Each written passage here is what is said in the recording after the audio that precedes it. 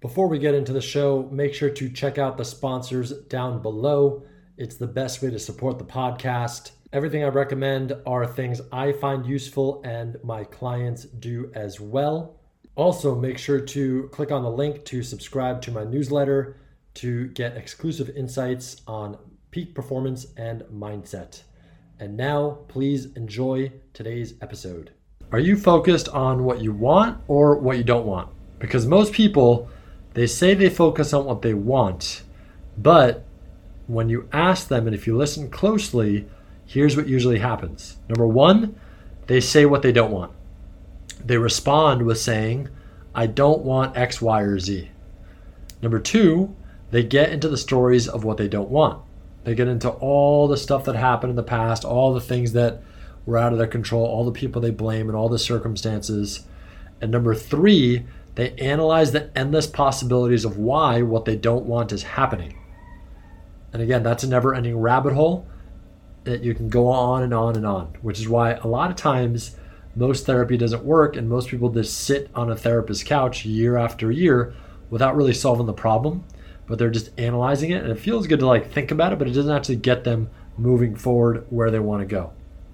So your mind and nervous system are like muscles. And the more you use them, the stronger they get.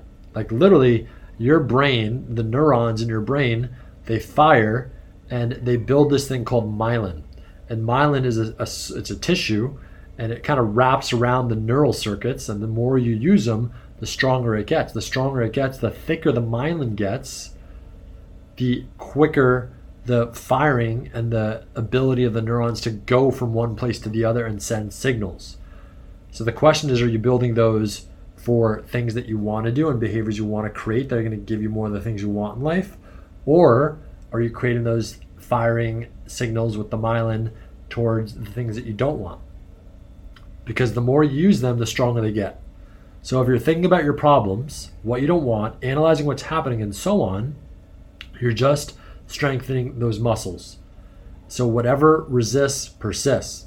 If you think about, hey, I don't want to be overweight, I get it, but all you're doing in your brain and your neurons is creating the thoughts and the experience of overweight. So that leads you to feeling disempowering emotional states. And most people are stuck in this frame, and it's called problem frame. So if you think about your outcomes, on the other hand, stating what you want in the affirmative, regardless of understanding what happened before or how you're going to get there, you're going to strengthen those muscles in your mind and your nervous system. And that's going to lead you to feeling high frequency emotional states that will get you to take more of the actions you need to create what you want in your life. This is the frame that you want to be in. It's called outcome frame. Now, if you think about it, most of society is conditioned for problem frame. Most people and most relationships, people connect over their problems.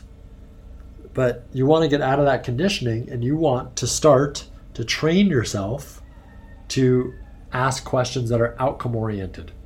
Because if you think about what thinking is and what focus is, it's just asking questions. So if you're not feeling good, or you're not getting what you want, or you're feeling, I don't want this, I don't want that, if you notice, what's the question behind that all? And you can even test this right now. If you're even thinking, notice you're asking yourself a question. Is he right? Is he wrong? Is this BS? Is this true? What's he talking about? It's questions. So the thing you want to do is get below that and ask an empowering question, an outcome-oriented question. Because when you aren't feeling the emotional states you want, it's simply an action signal telling you to do something different.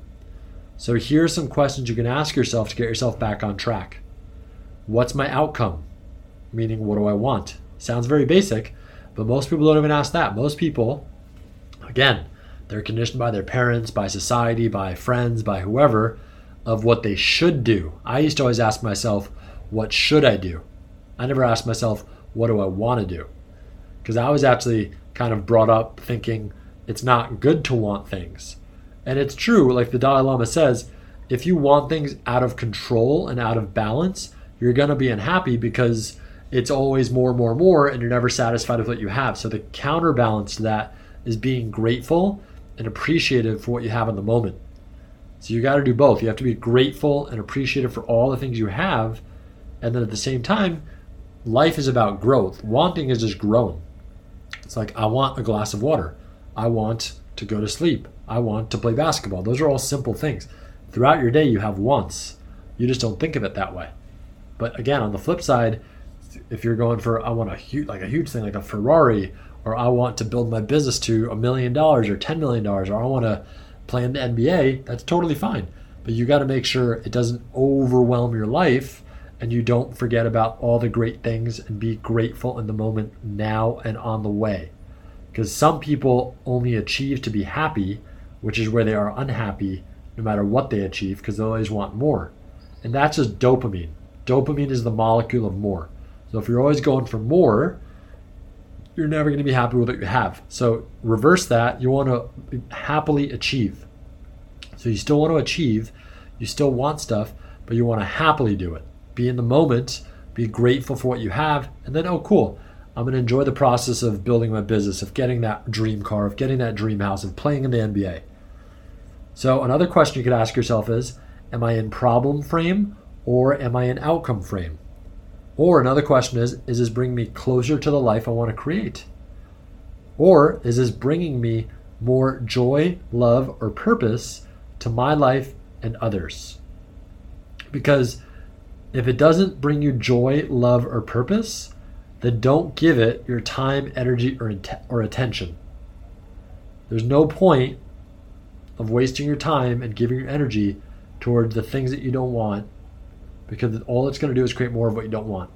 So the two keys are gratitude, appreciation for what you have, and then focusing your outcomes on where you want to go, on what you want, by asking the right questions and directing your mind. Because remember, the only difference between fear and faith is fear is undirected imagination, while faith is directed imagination.